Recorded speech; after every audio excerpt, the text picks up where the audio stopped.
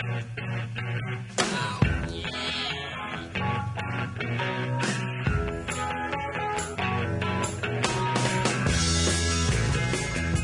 everyone.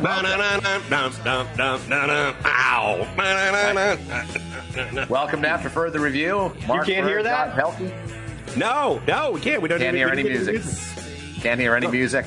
Perhaps the people out in Facebook, YouTube, and or podcast land can. But we can't. But regardless, hopefully you can hear us right now. And we are very happy to do another evening show. I kind of like these evening shows, Johnny. I know.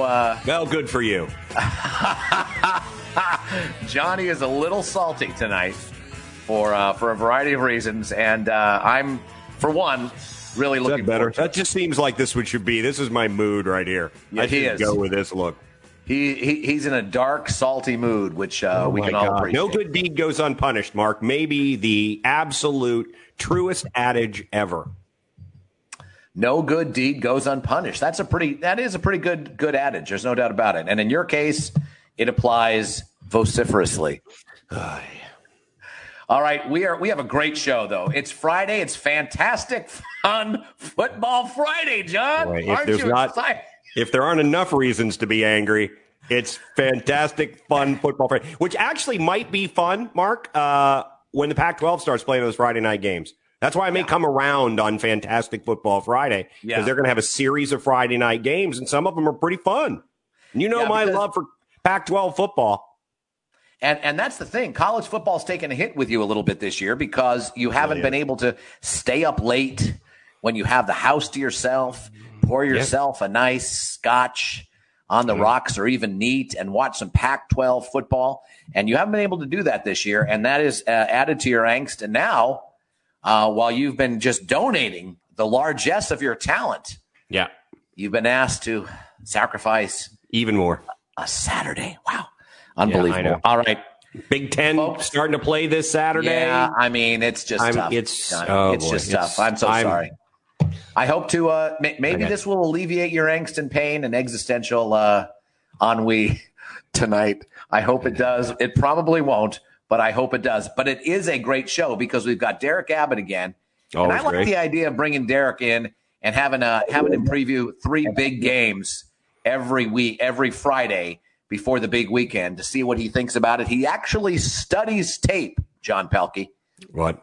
He puts the effort in to actually study the tape, make a series of notes. Does he think he's on a different podcast? Realizing as he should that not necessary? Working late into the evening, into the early morning. This man is so much better than we are. Let's just put it that way. But before we get to him, we set the bar relatively low. The bar is pretty low. Before we get to that, let's go to our progressive trivia right now. We're looking for an NFL player, past or present. Here then are the clues. Did you happen to do a Facebook Live, John, to let people know it's a 6 o'clock show? I did, and I still had Joe Conley still dialing in because I guess they don't do the spring forward, fall back thing there. And he said, it's time, isn't it time? Or something on that order. And I had to let him know that it was like an hour ago. He thought it was 6 o'clock our time. All right. Well, he'll be. Everybody should be caught up. Hopefully. Played 10 years in the league, 10 plus years, I should say. Career numbers, 2,700 plus completions, 30,000 plus yards, and 150 plus touchdowns. And it has gone away, and it comes back. Led the league in completion percentage once, and all 4 years, his college team finished in the top 10. How about that? That's pretty fun for you, John. That's a good one. We'll go back. That's the second set of clues, so we'll lose that right now, and we'll go back to bring in Derek. Well, there's another set of clues. Why not just say it? Just do them. Just do the national championship. Well, there it is. All right. This show's we'll getting bring better in by Derek a minute Abbott right now to it really is. We're going to talk a little Tua. We're going to preview 3 of the cooler games coming up this weekend, although there's a few, actually, that are emerging as kind of fun games to follow. Not bad. Not bad at all. Derek Abbott, once again, assistant coach for the Coast Guard Academy, former college football quarterback for the great Robert Morris. Derek, how are you? Thanks for joining us. I'm good. Super excited. Thank you guys for having me on. And starting to get more decorations up in the office here too. Finally, it's not looking as plain as it once was. So we're making a little bit of progress. So the other coaches were giving me crap for it. So had to get some decorations. Okay, because they're watching this, right? I have no idea. I hope not. Because if I'm wrong, I'm gonna get fired. All right, we don't want that. We do not want that. You're one of the few people that have a job these days, and we want you to keep it. So let's start out with Tua. He doesn't play this weekend. The Dolphins don't play. They have a bye. But boy, oh boy, Dolphin fans are beyond excited. They're excited about what Fitz did for their team thus far. They're 3-3. Their defense actually looks like it's close to elite at this point in time on some level. They did play the Jets last week. That's a major caveat. But this is a team that is finding an identity. And not only the players, but the coaches and the entire organization seem ready to give Tua a shot. What are your thoughts? What are your initial thoughts as a quarterback looking at this guy? And what do you anticipate his first few games are going to be like? I think this is a move that it doesn't happen if the two aren't very close. And from what everyone has said, that Ryan Fitzpatrick and Tua were very close, and Ryan understood the role that he was as kind of the father figure, taking him under the wing and kind of showing him the ropes. And Tua is naturally a very, very intelligent football player too. It's an interesting time, like I said, to make the move. They are, still in a divisional run as well, with Ryan Fitzpatrick playing out of his mind with big wins, like against San Francisco, who we're going to talk about in a little bit. But from Tua's perspective and going in, I think that you're going to see a lot of what you saw in college from him. So what you saw in college, the scouting report would tell you he was a very pinpoint passer. He works very well in a rhythm and timing throws. He works extremely well in the RPOs. So in the run pass option. So what that means is typically in a run pass option, you are keying one defender, and he is what we call the conflict defender. So if there's a slant route and then you have an inside zone or an outside zone going back the other way, you're really going to conflict the backside linebacker. If the backside linebacker flows with the run, Tua will pull it and throw the slant behind the linebacker. If the backside backer stays, he'll give the football. So he was extremely accurate in that. I think a lot of people want to try and compare him to Russell Wilson, and he's not that. He's more of a Drew Brees type, where he's extremely athletic in the pocket, moving in and out. He's not the scrambler that Russell Wilson is, but he could still drive the ball down the field on some of the dig routes and deep comebacks, and he can make all of the throws. Let's ask, the elephant in the room about Alabama quarterbacks during Nick Saban's run, Derek, is that they have not really translated well to success in the NFL. To your point, as far as the accuracy goes, he's probably the most accurate of all of those guys, the A.J. McCarrons of the world.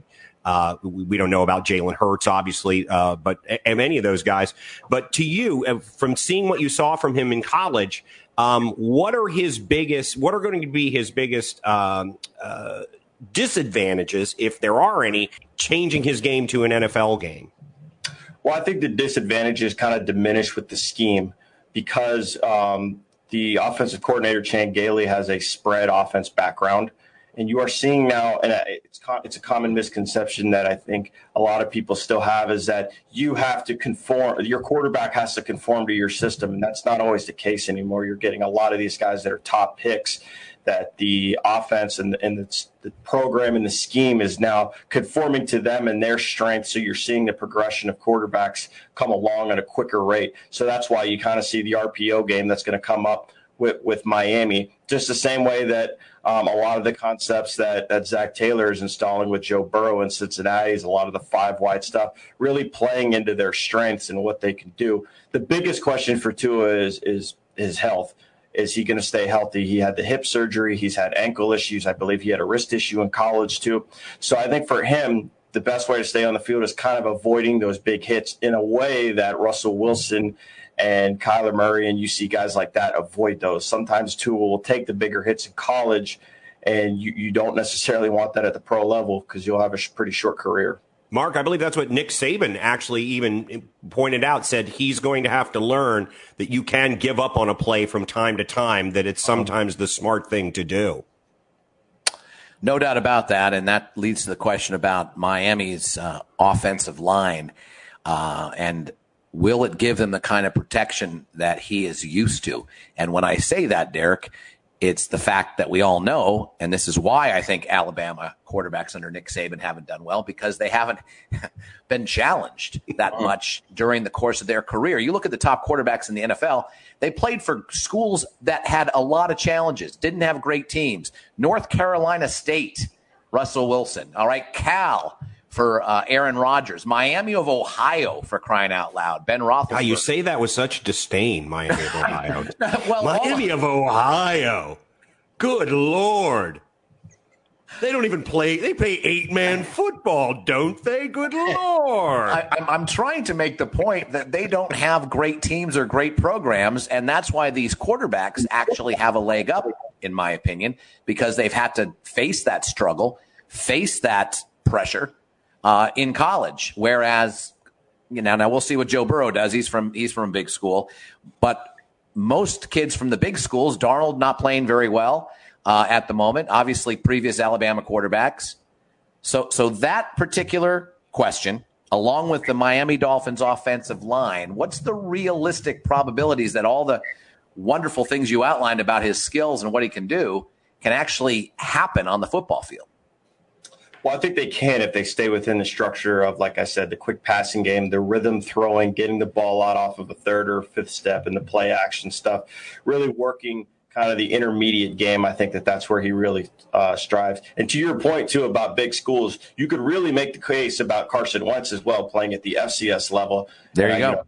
I have to make to the FCS level since I played against Carson Wentz my freshman year. Did not go very, very well for us. We got dubbed 52-0, and I lost my red shirt that game. So it wasn't the best going. And we're not bringing it up. My one interaction with Carson Wentz was not a pleasant one. But you could make the same case for him, too, as playing at an elite school that you pretty much drummed everyone that you played and coming into a scheme and coming into the NFL where the speed is a lot different. But like I said, I think for Tua in Miami, staying within the scheme and the structure of their offense, doing a lot of the RPO stuff, really defining reads for him. So he's not trying to make full field reads, whether you're going to high-low a guy with an under and a dig or a climb route and a shallow, really defining the reads and making it a lot cleaner for him so he doesn't get fooled.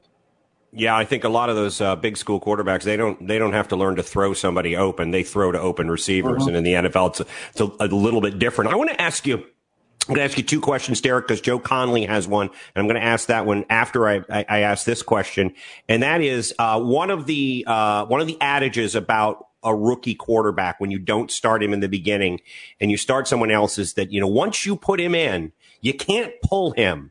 Unless it's an injury situation, and with Tua, of course, that's always going to be something we concern ourselves with, but that you can't pull the guy out, because that'll destroy their mentality in some way.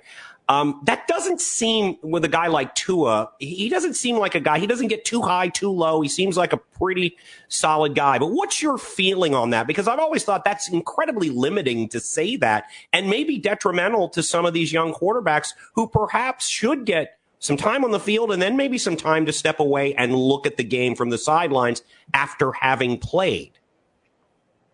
Well, like I said earlier, I think it's a really unique situation in Miami. You have a team that is in the running for a division. You have a great relationship between the starter and the backup and the rookie. So I think that there's going to be growth there. Typically, when a quarterback comes in later in the season in a situation like this, the team is usually 1-6, 1-5, really struggling, and the rookie quarterback really has to just tread water for the rest of the year. I think he has a really, really good support staff around him. The way that Brian Flores has structured the culture of that team and the understanding of what they're trying to do. I think, too, they want to see what they have in Tua. They saw Justin Herbert play extremely well earlier in the year, so they kind of want to make sure that they're right on this. Plus, the pick that they have from Houston could bump them up into the top 5 or the top 10. So if Tua does not work out and they don't like what they see, they could still have a potential top 10, top 5 pick because of the Houston pick. So there are still some quarterbacks at Justin Fields. Obviously, they wouldn't be in the running for a Trevor Lawrence because I think he's going to go number 1. But a Justin Fields, Trey Lance from North Dakota State, the kid from BYU, they want to see what they have initially before they go into this draft. That makes a great deal of sense, and that leads to Joe Connolly's question. So we're going to ask you to do the impossible and to put your Dolphins coaching hat on and just say, knowing what you know, Derek, would you have made this change at this point in time? Man, I think it's tough because of the way that Ryan Tannehill, old Dolphin quarterback, Ryan Fitzpatrick has been playing. Again, in the race for the division, but what has happened with Ryan Fitzpatrick throughout the year is the wheels kind of fall off eventually. So I think they're kind of doing this. They're kind of doing it kind of progressively and not letting the wheels fall off and them losing a game to a New England or something like that. And they're kind of just letting Tua just roll with it. So they're kind of getting ahead of the curve. I think that's the thinking here. I think I probably would have left Fitzpatrick in, but I think this is a good opportunity with the bye week for Tua to get some more reps in with the first team starters. So you could make the case. I like Fitzpatrick just because I like seeing all of his post game fire. That's the sole reason why I would have kept him in. And by the way, Harvard, you got to throw people open if you play at Harvard, and that's why that's success. You got to throw people open. You know, Flores is actually doing a Belichick here because Belichick always gets rid of his players 1 year too early when they still have value, and so Flores is benching him. You know, maybe a game too early, but we all know that in a game or two, the wheels are going to fall off, at least if every single other year of Ryan Fitzpatrick's career is indicative at all. All right, let's move to the games this weekend. That's a trait, too, that we talked about in the last show about Belichick predecessors or his coaching tree. They try to be too like him. The Brian Flores and the Mike Vrabels are taking aspects from Bill Belichick without being Bill Belichick.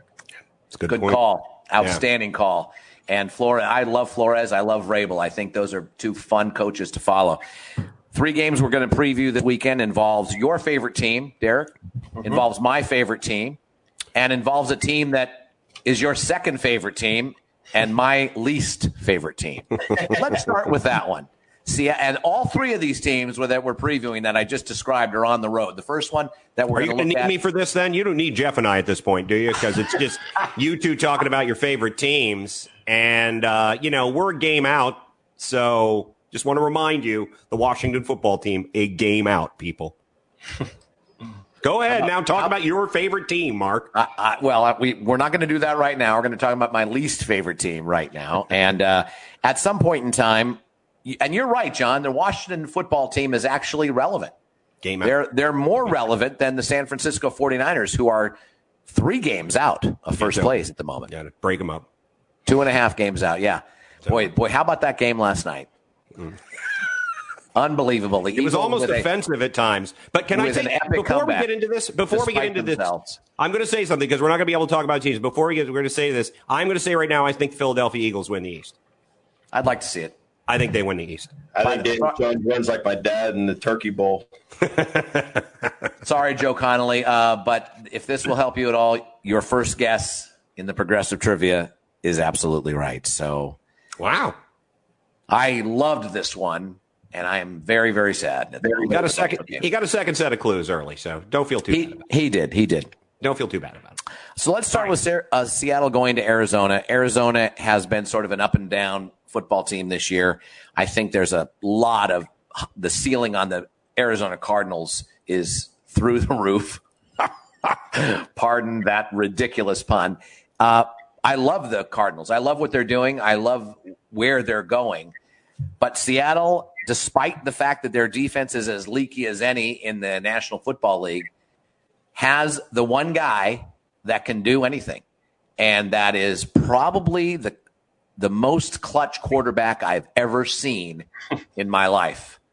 And the reason I say that is because he saves his best for the fourth quarter, for third downs, and everything else. And he just finds a way to win. He finds a way to find an open guy. He finds a way to gain yards. He's the best quarterback in the league, if you ask me right now, and one of the best of all time, if you ask me at this point in time.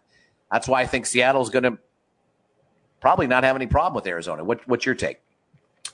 Well, Seattle, in the Russell Wilson, Pete Carroll era, is undefeated at Arizona. The only game that Russell Wilson has ever lost in that building was the Super Bowl. that I'm sure he loves to hear about all the time. That building gives him great memories. But he is pretty dominant in that building. The last couple meetings between these two teams have really gone back and forth. I think that we'll start with Seattle and their offense. They're a very simplistic passing game. Some of their concepts are really, really base concepts, running a lot of like high-low stuff with, like I said earlier, shallows and digs, some crosser stuff, and then really splitting the field in half and letting Russell Wilson pick a side, whether it's, double slants on one side and double hitches on the other, or a stick concept with a hitch, an out, and a go route. So they're very simplistic on offense. Really interested to see if they, like I said, continue to let Russell Wilson cook. I think that last week or 2 weeks ago when they played Minnesota, they kind of struggled throughout that game really to get anything going. And I think a lot of that had to do with, one, Minnesota controlling the ball, really running the ball, taking the air out of the game and not letting Russell Wilson get into a rhythm. Two, I think the weather had a very, very big factor in that game, not being able to throw the ball effectively. And three, really the biggest one is what Minnesota really did schematically on defense. They played a lot of cover 4 and cover 2 principles with 2 high safeties and really kept everything in front of them, really prevented the deep Russell Wilson moonball to Tyler Lockett or DK Metcalf. And I think that took away a lot of what, really stretching the ball down the field, and then he had to kind of make second reaction plays. I think that's something that Arizona really can try and do, especially with Budda Baker on the back end, who's playing out of his mind right now, creating a bunch of turnovers. I think defensively for Seattle, really not having Jamal Adams really hurts them still. You'd like to see that he gets back. I don't believe that he is going to play. I believe he is doubtful or out for this game. But his presence in the run game was big, especially, in the first game of the year when they played Atlanta. His presence was felt. And that's something that they've missed. They do not have an elite pass rusher as well, that they struggle getting to the quarterback. So, I think Arizona's key is really don't let Russell Wilson get the ball last. I want to ask because, obviously last time we saw the Cardinals, they looked pretty good against Dallas, but Dallas turned the ball over the Cardinals turned them over 4 times, but that was a big part of it. But to your point, what they really did well, because Kyler Murray was like 9 of 24, 9 of 25, did not have a great game, but they were able to run the ball over 260 yards on the ground for them. So do they have the enough of a running game to do what they did to Dallas and to do what Minnesota did actually to Seattle, slow Seattle's offense, keep them off the field? And what do you expect Kyler Murray's going to have to do? Because I can't imagine against Seattle that 9 of 24 for, 140 or whatever it was is going to get the job done, frankly. Well, yeah, like you said, the run game is going to be huge and they can really control the ball. I think your best defense is sometimes your offense, and not allowing your defense to be on the field when you do not have a great defense. So this is something that I think Arizona will really try and do. Not saying that Arizona has a bad defense, but to just keep Russell Wilson off the field and help them out is really, I think, that the key to the game. They're going to try and get DeAndre Hopkins one-on-one with some different matchups. Seattle will usually play their base cover 3 that they always have for the last however many years. They do dabble into some too high stuff, and they'll play a cover 2 look here and there or some man stuff. Not a ton. But you can see, them trying to maybe bracket or keep one guy over the top of Hopkins to eliminate, the big play. With Kyler Murray, the biggest thing is really his accuracy. He's really been inconsistent throughout the year, just hitting open receivers. He's been great out of structure and making plays with his legs. I think that's where he thrives the most. Kind of the same way that Russell Wilson. Obviously Russell Wilson is out of his mind inside the pocket and outside the pocket. But I think Kyler Murray, keeping him within the pocket and maybe sending pressure from different angles where he can't anticipate it, to force the ball out quickly and force him to be accurate and tighten the windows. All right, before we move on to the next game, I want to ask Jeff, John, and you, Derek, about Russell Wilson's long-distance accuracy. Have you ever seen someone who can throw 40 yards more on a dime and drop it in as well as Russell Wilson can? He is Yeah, Jeff Blake. Throwing the Jeff Blake. Remember Jeff Blake out of East Carolina? I remember Jeff Blake. Best deep ball in football. Might have missed the 12-yard slant, but anything from 30 yards over, Jeff Blake was perfect at. But you're right. Outside of Jeff Blake. No, just the great Jeff Blake. East Carolina, by the way, where you got to throw your wide receivers open. I think we're onto something here. But no, I'm sorry to take over that for a minute, but no, he's as good a deep ball thrower as there is in the NFL right now. Yes, I would agree with that, 100%. I would agree. Yeah, I agree. There's no doubt about it. All right, agree as well. I think some of it too has to do with his mechanics as well. The way that he throws, obviously, he has a baseball background, so he does have he can throw the ball a good distance. But I think if you look at his mechanics and you see, some quarterbacks, they want to really lift that upfield shoulder to get a higher trajectory. Well, when you watch him throw a deep ball, his shoulders really stay level. And really his launch point from his arm is he just lets go of the ball at a higher point. He has such a high release that he doesn't necessarily need to maybe dip the back shoulder to get a higher trajectory. It's something really simple. I even tried to dabble with it when I was playing. I'm obviously not Russell Wilson, but I mean, you can even see like the play when they scored on the touchdown wheel route to the tight end. It was man coverage, and Wilson just dropped it right over the linebacker's head, and I mean, it was like schoolyard ball. It was a beautiful ball. It was well timed, and it couldn't have been placed any better. So the next game we're going to preview are two undefeated teams, two 5-0 teams, guys. Come on now, this is pretty fun.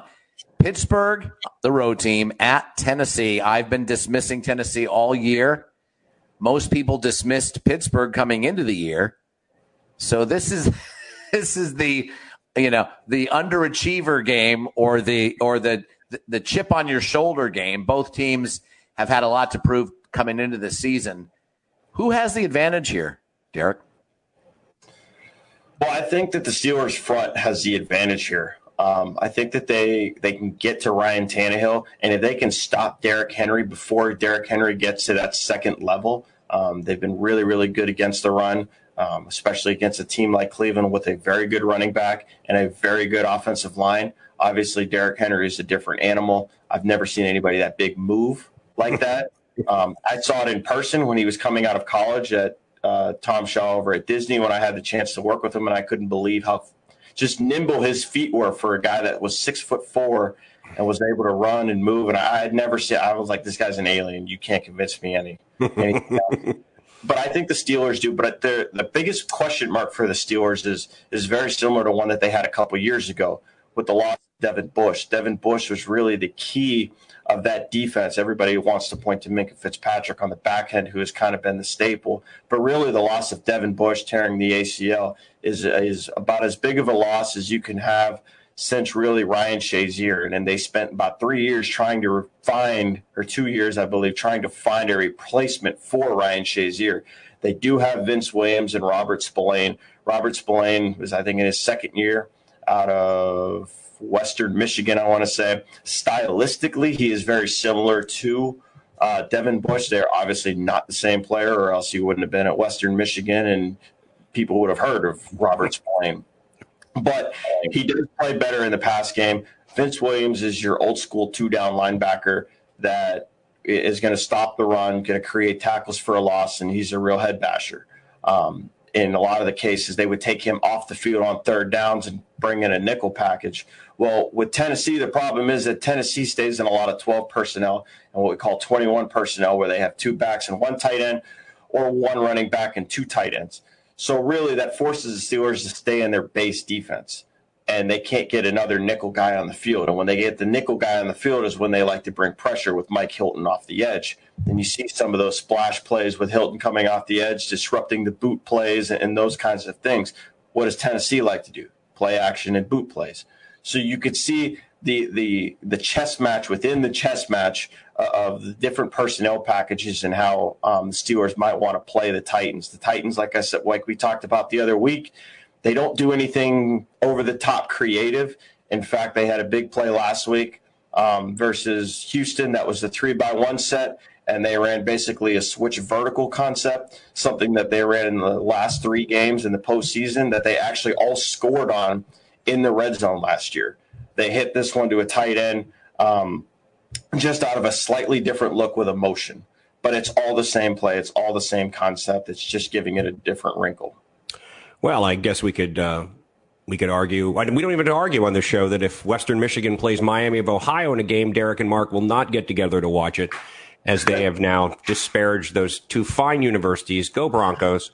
All joking aside, though, Tennessee, it is a bit old school. To your point, Derrick Henry is a flippin' beast. We've had so many NFL players that we've interviewed over the years, Derek, who have said you can almost guarantee the outcome of a football game if you watch the first 2 to 3 possessions offensively for each team. And if the offensive line's getting a push up front, that team's going to have success. Defensive line's getting push up front, that team's going to have success. My question to you, though, is about the Titans defense. The Titans defense against Ben Roethlisberger and this Steeler offense. The Steelers are nowhere near as good at running the football as Tennessee is. Nobody's better at extending a play than Big Ben. You have to give Tannehill credit too. Tannehill and Roethlisberger's not turning the football over. Roethlisberger, I think, 1 interception this year. What Tennessee's defense, well coached, Mike Vrabel, very, very smart guy. What do they have to do to beat this Steeler offense? Well, I think you got to really shut down the outside, the perimeter throws, the deep ball throws to Chase Claypool and James Washington. Those have been their kind of home run hitters. They're really not afraid to take shots with them. You could see a lot of too high structures to play over the top of those, some quarters and some what we call cover 4 or some cover 2 type stuff to play over the top and really take away that concept. We talked about last week that they ran invert 2 and they ended up getting burned on it. So I'm going to take a wild guess that you're not going to probably see that this week. So that's really, I think, where you got to really start. You really got to shut down the perimeter deep ball throws. Obviously, James Conner has been their battering ram this entire year. Some interesting thought here from this film study. They really have upped their jet motions. Remember, we talked about jet motions earlier in the year, really with an uptick across the league. The Steelers have really incorporated the jet motion stuff. You could see it on the goal line where they hand to Chase Claypool and he scores from 3 yards out, just gets to the edge fast and outruns everybody. But they're using it primarily on run plays. Really, you get more of a static look when it's a pass play. And I believe some of that is to do with Roethlisberger not being completely comfortable with the jet motion, because when you get a jet motion, whether it's going from 2x2 to 3x1 or vice versa, really a defense will change its call and its base structure, essentially, to adjust to what you are doing offensively. So that might be something that Ben is not completely used to, but I could see that there be an uptick in the pass game and off of their play action with the jet motion. Another interesting note, their quarterback coach is now Matt Canada, who they brought from, he was at the University of Pittsburgh, who they obviously share a facility with. He kind of got ran out of LSU, and he's been kind of everywhere else, and his staple thing was pre-snap motions and kind of displacing linebackers and getting really an angle or a spot on the field that he wants open using some of those things. So you could see maybe later in the year, as the year progresses, a little bit of an uptick in some of those jet motions and things of that nature. The third greatest football team of all time, according to most experts. Third greatest football team of all time in terms of an individual season were the 1978 Steelers. Oh, I thought you were going to say this one. They're the only other Steelers team to start 5-0. Mm-hmm. It's a pretty good stat. And did you see Lenny Rowe's stat? And Lenny has all of this stuff. Is that in the last 4 years, including this year's week 6 through 8, the Steelers have been 9-1 under Mike Tomlin. Yeah. That is just where they find their sweet spot for whatever reason. Now, much of it may have to do with the fact that they're playing their own division at that point in time, and sometimes you can feast on Cleveland and Cincinnati. The schedule hasn't been that difficult. Right. There's no doubt about it. But, I mean, a lot of people are saying they're the best team in the AFC North right now, which is saying a lot, considering that the Ravens were, by the way, 14-2. Like I said, it's going to be very, very interesting with the loss of Devin Bush and how it impacts them, and if it kind of tanks their season like the loss of Ryan Shazier loss. That's, like I said, that middle linebacker spot. I mean, it's almost like, playing at Notre Dame or playing, shortstop for the Yankees. It's a middle linebacker for the Pittsburgh Steelers. It's a key position. So Chicago Bears as well. I wouldn't be surprised if Tennessee tries to take advantage of that with some play actions and some intermediate play actions to really move those linebackers and hit some, maybe some short dig routes or things like that those linebackers typically aren't used to. Getting them into their base personnel, keeping Vince Williams and Robert Spillane on the field, not letting them get into a nickel, and then running play action out of their base stuff. It's a great football game. It is a great football game. Because I just don't, even with Pittsburgh, and I think Pittsburgh's going to be favored, and I would say if I had to bet on it, I would take Pittsburgh. I don't think, I'm just not going to sleep on the Titans anymore. They're just too well coached. They're doing, I think, Derek, maybe, I don't know if you agree with this. They're just doing that, their Belichick thing where they do the little things very, very well, and their attention to detail is excellent. No, I agree. One of the other last note here is that with the Devin Bush loss, on the flip side, you have the loss of Taylor Lewan, their left tackle. So that is a very, very key injury on that offensive line. So it'll be interesting how they try and, combat that Steelers pass rush with Watt, Dupree, and Tuitt and Hayward, and how maybe the Steelers can dial up some pressure on a newer left tackle. Yeah, again, I think that left tackle going down is probably the more significant injury, if you ask me. And it bears repeating, the only other Steeler team starting 5-0 were the 1978 Steelers, regarded by many as the third greatest individual season team in NFL history. All right. So it's the 91 Washington football team would be number one. Who's number two in that? I would say the 89 49ers. Okay, fair enough. We'll stay with that. That's our 85 list. 85 Bears, after further review, 85 Bears are 14th. Very nice. With that limited offense, with that limited passing offense, very benign offense. They just got lucky that Jim McMahon happened to be, in a good mood most of those games. And frankly, let's face it, 7 other people, the 4 of us against that 85 New England Patriot team with Derek at quarterback and me with my 56-year-old wide receiver skills and Mark's deceptive speed, we'd have kept it close. I think we would have kept it close. And that's why it's inexplicable that the Dan Marino-led Dolphins, when he's 24 years old, couldn't beat him in the championship game in Miami. Enough said about that. Our last game involves a team that won their last game to save their season against a team that needs to win this game to save their season. The 49ers visit New England. How do you see this one shaking out, Derek? A lot of people liking the Niners, and I don't know about that. Well, yeah, let's start with the Niners. They're a very injury-riddled team. If there's anybody that's been bit by the injury bug other than Philadelphia, which I've never seen anything like that for it's horrible. 4 years in Philadelphia, the 49ers are definitely one. They have such a depleted front four, even with the loss of Richard Sherman getting hurt and then Garoppolo getting hurt. And then Morstead is hurt as well this week too. So they're extremely depleted everywhere.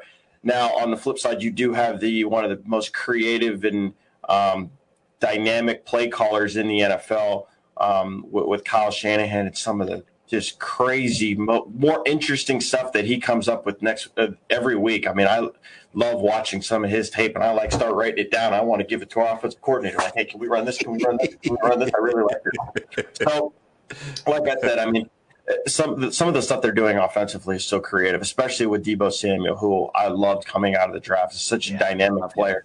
They have a bunch of hybrid players with Juszczyk and Kittle and Deebo Samuel. So they're actually using Deebo Samuel in the run game as well, with George Kittle being able to block as well as he does. So what they're doing is Ted Wynn of The Athletic had a great piece on it. They call it the Deadpool package, where they disguise essentially Deebo Samuel as he's a receiver. So to the defense, personnel-wise, it looks like 11 personnel. So that's 1 running back, 1 tight end. But in actuality, it's really 21 personnel. So they're running, which is 2 running backs, 1 tight end. So they're running 2-back run plays out of 11 personnel with some of the jet motion stuff. So they'll bring Samuel in motion, just quick flip them the ball, and they'll run outside zone. So you're getting a defense that's not in the right personnel. And Deebo Samuel, when he has the ball in his hand, really runs like a running back. He is a very, stout person.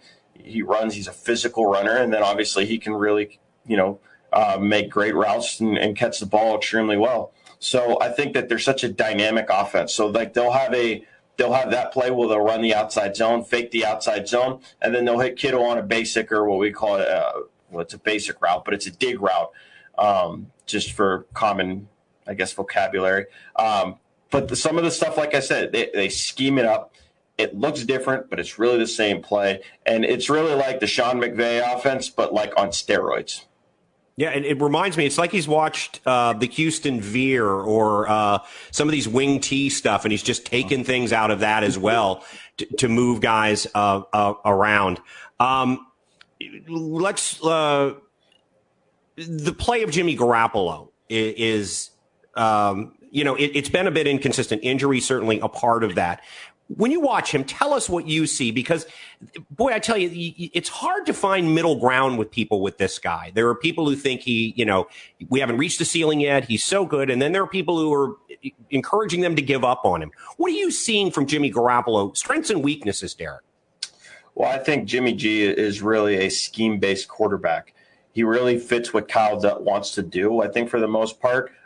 He struggles really it's similar to like a Jared Goff, where you don't want to get in behind the sticks and force him to get in the gun and take a 3-step drop and make a full field read. I think he's better off of play action and the boot action, which is what led them to the Super Bowl. And really their run game has been what the most dominant thing was. What did you do to throw the ball 4 times in the NFC Championship game? Is like the game was from 1944. So I think that's where he thrives, where the reads are defined for him. I don't think that he is at his best when they go 5 wide and they try to throw the ball around the field. Doesn't have, overall great athleticism. He's mobile enough. But I think in this league nowadays, you kind of have to have both. You got to have the 1A and the 1B. You got to have being able to throw from the pocket. And really 1B is to make that the second reaction plays that you're seeing by so many of these quarterbacks nowadays. And I think a little bit, it's kind of a bold statement, but I think that Jimmy Garoppolo is kind of holding back this offense with some of the weapons that they have. Because, like I said, there's so many hybrids in the way that Kyle Shanahan schemed things up. It's a matchup nightmare for defenses, because you got to figure out how are we going to play George Kittle, because sometimes he's a receiver, sometimes he's a blocker. Sometimes Juszczyk is a tight end, sometimes he's a running back, sometimes he's a receiver. Deebo Samuel, same as thing. So really, I think Garoppolo is best when he is working in a rhythm. The reads are defined. He's throwing off of his 3rd or 5th step, and he's getting the ball out quickly. The longer he holds on to the ball, the more trouble will come into play. So let's talk about New England and this must win that everyone is saying that they have to have. Cam Newton, who is up and down, as he often is, even in his best years. Where are they right now? They're kind of offensively, they're not the 49ers, almost the opposite of the 49ers. They're kind of slow and plodding, and I know they're relying a lot on Cam's legs. But Bill Belichick is Bill Belichick. The Patriots are the Patriots. I don't think anyone's ready to jump off that bandwagon until the bandwagon literally has no more wheels left. Where are you on this team right now, and can they take advantage of a depleted 49er defense that inexplicably is 5th in the league still? They played the Giants and the Jets, so maybe that helps. But can they take advantage of that? Can they put pressure on Jimmy G and interrupt that rhythm that you're talking about? What do they need to do? Well, let's start defensively. Schematically, New England is a man team. They love to play man coverage. The different types of man coverage they play are varied. They'll play some robber stuff. They'll play some other schemes where they'll pass off, especially to stop some of the crossing routes that Kyle Shanahan and the 49ers and a lot of teams nowadays are trying to run, where they pass off crossers and they really trap the quarterback and throwing into double coverage a lot. It looks like, oh my gosh, the quarterback threw into double coverage. What is he looking at? Really, they'll trap them playing man coverage and passing stuff off. So the communication on the back end is really key on that. You could see them come out in something very similar to what they did to the Rams actually in 2019 in the Super Bowl, where they came out in the 5-1 or the 6-1 structure. And really the point of that is to create one-on-one blocks. The Niners run game is built around outside zone and wide zone the same way that the Rams is. So creating those one-on-one blocks is not allowing those guards and those double teams to work up to the second level to open up some gaps for linebackers is really, I think, what New England might try and do. Sending pressure from different spots to get Jimmy Garoppolo and off his spot and out of rhythm would probably be their game plan going into this. I think offensively, really they took a step back. They obviously had, Cam Newton not play against Kansas City because of coronavirus. He kind of resorted back to the Cam Newton that we saw the last few years in Carolina, where his mechanics were really all over the place. Did not look comfortable. They looked out of sync. A lot of that has to do with not practicing. You can't get timing over Zoom. So I think that's probably their biggest struggle. They're still trying to figure out who they are offensively, I think. Obviously they're varied in the run game and the running backs that they use. I think they got about 14 running backs. They are very limited on the perimeter, still waiting for N'Keal Harry to pop, their first-round pick from a couple years ago. Edelman has had some getting separation issues and also some drop issues. So, like I said, still trying to figure out who they are, but I think right now they're going to lean on Cam Newton in the run game, trying to just take the air out of the game. No pun intended. Mark, I don't know if you wanted to cover any more on that game, but we did have some breaking news we saw in the feed, and also I just checked here on the phone concerning Antonio Brown. So I want to get Derek's opinion on this. Obviously, there had been talk about Seattle. There was a great deal of interest in Seattle. Russell Wilson came out and talked about him, but now apparently the Buccaneers are high on the list. So just for you, Derek, where do you see him? Out off the field stuff, let's take the Antonio Brown on the field, because there are few receivers who are any better. Maybe Hopkins, one or two other guys. But where's the fit best for you in that situation, Tampa or Seattle? Well, the Tampa situation is extremely interesting because of the history between him and Bruce Arians. They did not get along in Pittsburgh early in Antonio Brown's career. When they also had, that was a pretty crowded receiver room. They had Emmanuel Sanders and Mike Wallace, and I'm not sure if Hines Ward was still there. I don't think he was. But he might have been. Extremely crowded receiver room in Pittsburgh. They obviously, bumped heads. Bruce Arians said that he would not sign him earlier in the offseason. So is that official? Did they actually sign him? No, they haven't signed him. He's flying to Tampa actually for a meeting, and Seattle is in the mix. So, I mean, again, and take everything with a grain of salt, but apparently it's down to Seattle or Tampa Bay, at least for right now. And and as I said, the reports are that he's actually flying to Tampa to meet with them. Well, I'm going to be biased because my Super Bowl pick was Seattle, so I'd like to see him go to Seattle. And I have his fantasy, so that would be double points. So I actually think that the fit would probably be Seattle. He's worked with Russell Wilson throughout the offseason. Russell Wilson has been a huge, fan of his and trying to get that front office to sign him. Really, the PR nightmare is for the front office to figure. I think that's kind of Russell Wilson's. He's like, hey, I just want to throw touchdowns. So that could be a pretty dynamic receiving core and give a lot of secondaries issues with not only Tyler Lockett, DK Metcalf, and then you add Antonio Brown, who can really – he's so varied in the things that he does. And the things that he does well, you could put him in the slot, you could put him outside. He's a really dynamic player. He's an extremely good route runner. And I think that the difference between Russell Wilson and Tom Brady, obviously he had, a brief stint with Tom Brady, is let's go back to the Steelers and what that kind of dynamic was with Roethlisberger.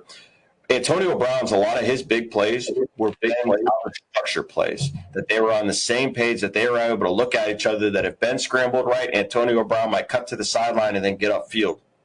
What does Russell Wilson do really well? Second reaction plays. So I think that could be, so explosive, and that would give teams so much of a headache because you really have to prepare for two plays, the actual play and then the out of structure play. It's so very interesting. And Tom Brady's standing over there going, I got Randy Moss for a while, but outside of that, please give me an all-pro wide receiver. I would love that. Now I would say Mike Evans is close to that, but in a way, as a 49er fan, I'm rooting for the Bucs to get him just so that Seattle doesn't get him. I don't really care if he helps the Bucs or not, but it would be nice to keep him away from Seattle. All right, that's all good stuff, Derek. It's remarkable. It's fun. Thank you for all your insight. Great stuff, man. And we look forward to you next week. I mean, I kind of want to make this a segment on Fridays on football, fabulous, fun, family. Please stop saying that. Fridays, we get you breaking down a few games. Before we let you go, though, we're going to put you on the spot, obviously. You've done all this homework, you've done all this work, you've done all this prep. You make John and I look like even bigger bums than we normally are. And we need predictions on all three games from you. Okay. What are the spreads? Hold on. I got that. Let's start with Seattle, Arizona. Seattle's a 3.5-point favorite. Ooh. I think I'm going to take Seattle. I think Seattle wins it like 28-24. Ooh, okay. Barely beating the spread. Yep. All right. New England is a 2-point favorite. It's at New England on San Francisco. I think New England gets back on track. All right. And what was the other one we jumped on? Steelers. Where's Pittsburgh? I don't think they're favored. I think Tennessee's favored. They're like a 3-point underdog, which is insane to me. I'm taking Pittsburgh. It's down to 1. It's a 1 point. Yeah. Pittsburgh. So you're taking Pittsburgh. You're taking Pittsburgh. You're taking New England, the home team, and you're taking a questionable road favorite in Seattle, which is going against like everything that my dad has ever said is never bet on the Steelers because they will always disappoint you. So I'm going against his advice, and he'll probably be calling me and going, "Hey, I told you, don't bet on that." Except you got Lenny in your corner. You got Lenny in your corner. I love your dad. You know that. Close personal friend of mine. I'm going to take Lenny on betting on the Steelers always. As will I. Always. Week 6 through 8, they're gold. And by the way, for the third time, the only other Steelers team to start 5-0 were the 1978 Pittsburgh Steelers, regarded as the third best football team of all time. Derek, mark it on Wikipedia. Derek Abbott, thank you very, very much. Great work out of you, and we'll see you next week. Thanks a lot. Thanks, Derek. Thanks, guys. Appreciate it. Yep. Outstanding. All right, so that took up almost an hour, which I'm very happy about. That's okay, because I don't really have many. I don't really have too many opinions on tonight's most pivotal World Series game ever. Well, it's Walker Buehler and Charlie Morton. Yeah, it's a great matchup. It's a great pitching matchup. I am on record for saying that they were going to sweep, and I'm wrong. You were on record saying they could win Game 2, and they did. And I'm very happy that it's a series at this point in time. To your point, Johnny, last episode, you don't want to get them too ahead. What was the comparison? You don't want to get them too much of a lead, otherwise. It's Secretariat. War Admiral. It's War Admiral and Seabiscuit. You know, you can't let that big monster shake loose. We'll never catch him. So you gotta stay within him. That was a great game that played out the way that I think Tampa would have liked for it to play out. The main thing in that game was Brandon Lau getting off the schneike because he had been really, really cold. And if his bat has awakened, that's going to help because they've struggled with runners on base. It's been a lot of 1-run home runs for Tampa in their scoring. So if Lau has gotten off the schneike and will stay there, Arozarena hitting well. I think they can push this series deeper than I know you do because I know now you're saying Dodgers in 5. Well, I said 6 initially, and it's probably going to be that sweep. I did. I moved to a sweep after that. I think I want to ask you this, John, because you have very specific feelings about this, very strong feelings about this. Me? Yes, you do. And okay. Have you noticed over the last 3 years? I mean, I think everyone's talked about it, that it's either a strikeout or a home run. That you want, and Andrew Friedman of the Dodgers, who was previously running the Rays, understands, and he identifies these huge, tall pitchers who can strike out people. And he gets these hitters who play great defense and can hit home runs. And if you look at the Dodgers and how they beat the Braves, and you look at how they won Game 1, and you look at all the teams out there, it's like Earl Weaver was a prophet. Yeah. That's what it feels like. It's the 3-run home run, sure, which will win you the game, and that's what seems to happen. I think I even mentioned vast majority of these runs are scored with home runs. I think I even mentioned it that I believe it was John Smoltz doing one of the series and discussing how in the past the way he learned baseball coming up, the way he was trained, this would be the time where you drop down a bunt. This would be the hit and run time, and he said you just don't see it anymore. It's just not there. And he spent, and I don't remember which game it was. I think it might have been divisional series that he was doing, but he just kept laying down the time and said he was going to do it. He pointed out the times when in the past, this would be what you did. This was 101 with what managers did. And to your point, and he said it too, he said, now it's all about home runs. It's all about the power game. Well, because it's all about the power game with the pitchers, too. That's right. The thing. I do think it's interesting, though. I do think it's interesting, though. We talked about this last time. Even with all of that, we have 2 of the best defensive teams in baseball in the World Series. And I like that in the end, defense won it for the Los Angeles Dodgers. I don't think there's any doubt about that. Let's go back to Progressive real quick, even though Joe Connolly got it immediately. On the second set of clues. Okay. Joe, let us know. Was it the second set that inadvertently was presented to you? That helped you, but let's start here. I played 10 plus years, career numbers 2,700 plus completions, 30,000 plus yards, 150 plus touchdowns. Led the league in completion percentage once. All 4 years, this college team finished in the top 10. That threw me. I figured it would. That really threw me. Would. Won a national championship. I think that would throw people as well. NFL Walter Payton Man of the Year. Played with 4 head coaches. I thought that might throw some people.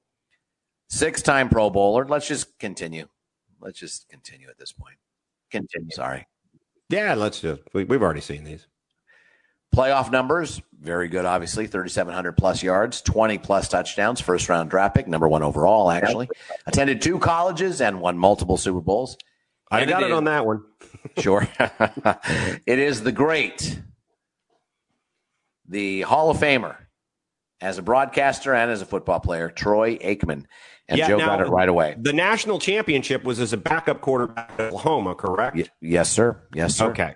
Now, I know he played a little that season and then ended up at UCLA. What really threw me there was the fact that UCLA finished in the top 10 in any year since Gary Beeben. I'm so surprised that that's the case. You were there with Beeben, right? Late 60s? No. That's when you were there in the late 60s?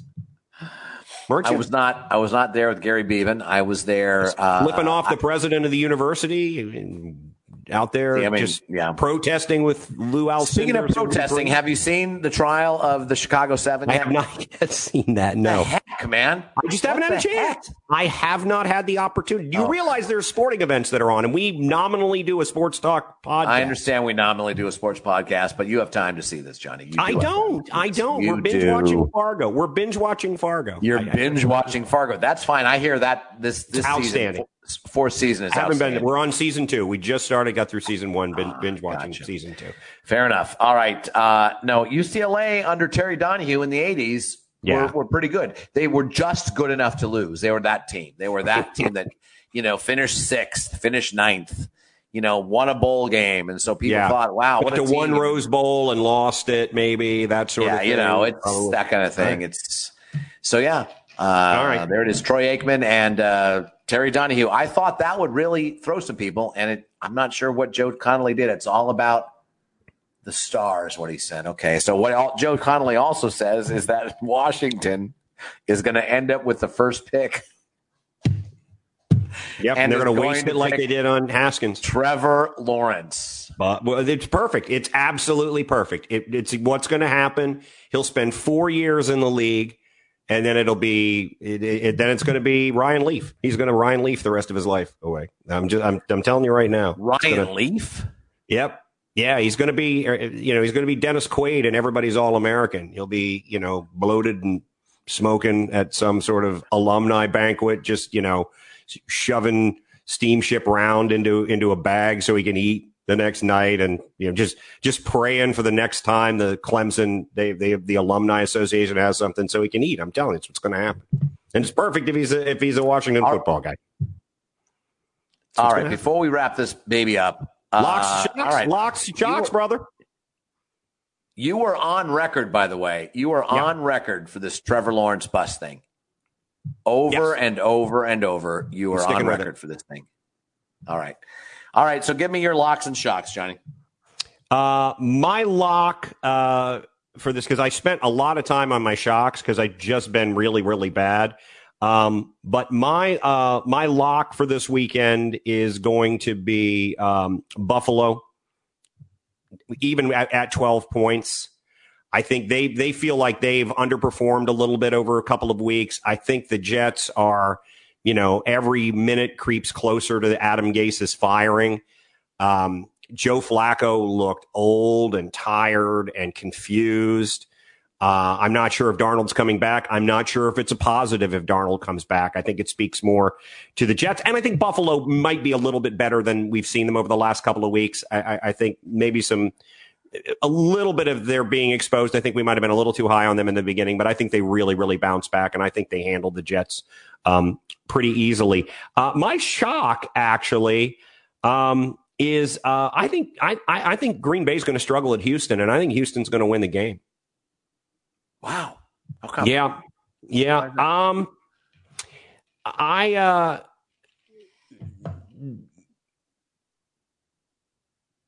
I think again we were overvaluing Green Bay a bit. Well, I do agree with that. There's no doubt. I do think that I may be overreacted. I may be overreacted to that statistic about Aaron Rodgers not ever coming from behind. That that when that team falls behind, and in Houston, and God knows it's Texas, they'll probably fill the dump maskless, only allowing people who sneeze in the stadium. I believe it is. It's sneezing day at Reliant Stadium. Only people who are sneezing are allowed. So there's going to be a lot of people there. I just have this sneaky suspicion it's my questionable road favorite. And I think what's going to happen, Mark? Sunday. It's Fossil Fuel Sunday for the. It's fossil fuel. Bring your whatever solar powered panel, and we'll destroy it. Or a wind turbine. We'll destroy it. It'll be like the Bill Saving Birds disco night. Saving birds all over the world. Clean energy demolition. It should be a lot of fun. But that's it. I really think, and then I think we're going to overreact to Green Bay, and then I think they'll bounce back and win a couple. I think it's that type of season, Mark. Right. And just looking at with the lack of practice and what's going on, I think that's the season right there. I almost went with my shock, your Washington football team over Dallas, and then I studied the line. It's a pick 'em. One. It's a pick 'em now. It's to a pick 'em now. That is unbelievable to me. So I stayed away from that. And I'm going to go with what the games we talked about. Seattle's a lock. Okay. Seattle's an absolute lock. And the Steelers are the shock because they're still the underdog right now. Yeah. I thought you might go with Tampa Bay as the shock. Yeah, a little bit. 3.5 point favorite at Las Vegas, and the Raiders have been. There have been weeks where the Raiders have looked awfully good. And Tampa hasn't shown a lot of consistency yet. So I did flirt with that, but I'm going to go with the Steelers. I'm going to go with Lenny. I'm going to go with the analysis of Derek, and I'm going to actually continue with the trend I've had about dissing Tennessee this entire year. Steelers in the shock, Seahawks, who are the class of the NFC, if you ask me. By the way, Lenny, they're going to agreeing with me. Lenny agreeing with me that the Texans are going to beat Green Bay. Really? And Joe Connolly saying that Cincinnati will beat Cleveland would not surprise me terribly. Would not at all. I think the thing with Cleveland right now is they need to find a better offensive identity. And I think that something that Derek was saying about Jimmy G is I think they need Baker Mayfield in more of a rhythmic offense. than they do Baker Mayfield. I know he loves to work out a schedule, but I think in the NFL at this point, I don't think that that's working for him very well. And I think he has a tendency to force things when he's working off schedule a little bit. So Cincinnati upsetting Cleveland, even though on paper Cleveland looks like a much better team, that would not shock me in any way. All right. So what do you think about tonight? I have two questions for you. What do you think about tonight? Mm-hmm. That's the first question. I want you to answer that first. I think Dodgers win. All right, and then what's your plan for college football Saturday tomorrow? Having a beautiful day, watching college football. What are your plans? What are your plans for college football Saturday, Johnny? Well, for at least a couple of hours, I'm going to be doing reshoots for Spring Awakening, the online streaming play that good for you having a gig. Good for you having a paying gig. That's outstanding. I'm doing it for free. It's gone on for weeks. But you know what? It's a benefit for this Theater South that my friend owns and runs.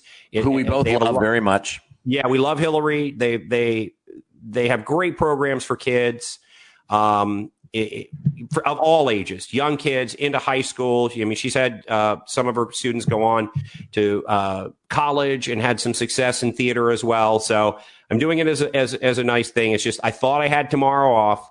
I thought I was done. We went into the theater last night and we filmed the bows for the damn thing. And that should mean that it's over. But I have to do a reshoot of, I think, 5 scenes. They're very short, but they do require that I change wardrobe every time. And it's awfully effortful, Mark. And on a Saturday particularly, my feelings about effort. Particularly on a Saturday. I'm Homer Simpson. When you were filled with whiskey and herb. Right. What? Good Lord. Whiskey and herb. And the thing about you, John Pelkey, is that it happened. After further review, got you out of your dark mood. You talked about the grand picture, the overall picture of helping out a theater that does so much for its community. And there you are. You have it. This is still where my mood is right here. I don't think so. I'm still Bruce Dern. I'm still Bruce Dern. It's lightened up just a bit. If I could find my dress blues, can you play Out of Time by the Rolling Stones? And can we just take this where it belongs? No, this has got me in a better mood. It was great talking football with Derek. I did not realize that it was as great a week. Hold on, I got to say. That even disturbs me. I didn't realize it was such a good week in the NFL. Yeah. Because they haven't all been really great weeks. And this is finally one where maybe we're going to learn more about these teams. I just think the only thing consistent this year has been a lot of inconsistency. Yeah. I'll really be interested, though. I do have to tell you. With the exception of Tennessee, Pittsburgh, Seattle. Yeah, I mean, there are a few teams that are the exceptions to the rule. But, I mean, I even think good teams have had really off weeks, more than we've seen before. I'm sure this has a lot to do with the lack of practice. I'm also just really, really interested to see Arizona because certainly the Cowboys gave them the ball 4 times, and there were some issues there. But the Giants against the Cowboys were up 17-3. I don't think it's indicative of where the Cardinals are, but I understand what you're talking about.